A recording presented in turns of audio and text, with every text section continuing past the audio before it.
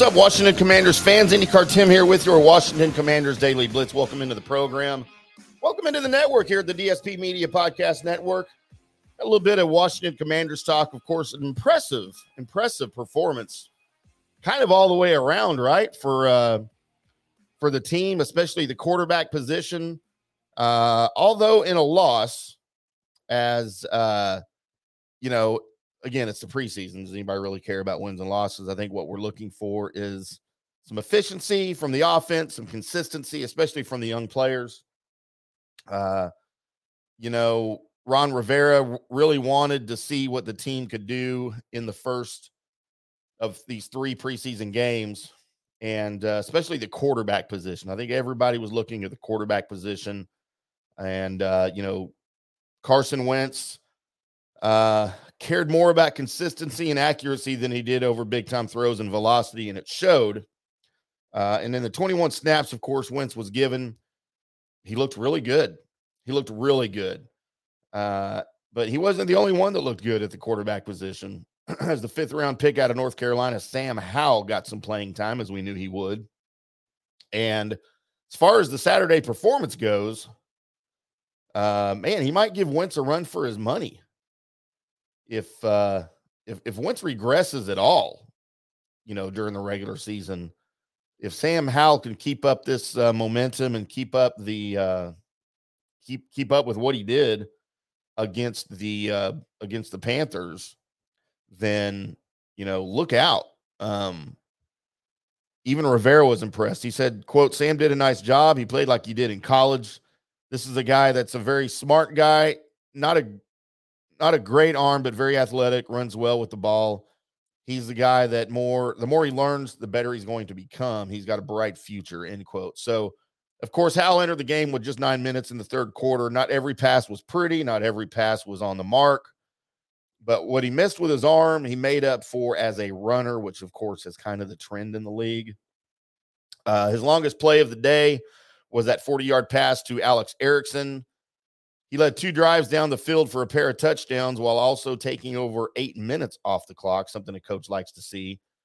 On third down plays, Howell was just 2 of 5, but he managed to pick up 9 first downs in his time on the field. And then when we saw the pocket collapse, which is something we may see, maybe a regular occurrence for the Commanders' offensive line this year, as they sort of attempt to not really rebuild, but retool that offensive line. When the pocket collapsed around Howell, of course, he did what he does best. He took off running. His first run was just for 1 yard, but, of course, that second run was that 17-yard scramble for the touchdown in the third quarter. He finished with 145 yards on 9 of 16 passing, tacked on another 19 yards with 3 carries, led Washington to 2 scores, and really the last score kept the team in the game late. And he had some comments about how different the game is compared to the college game, and he's really trying to adjust. And, man, I thought he did well for his first game with kind of, real NFL action, if you want to call it that, in the first preseason game.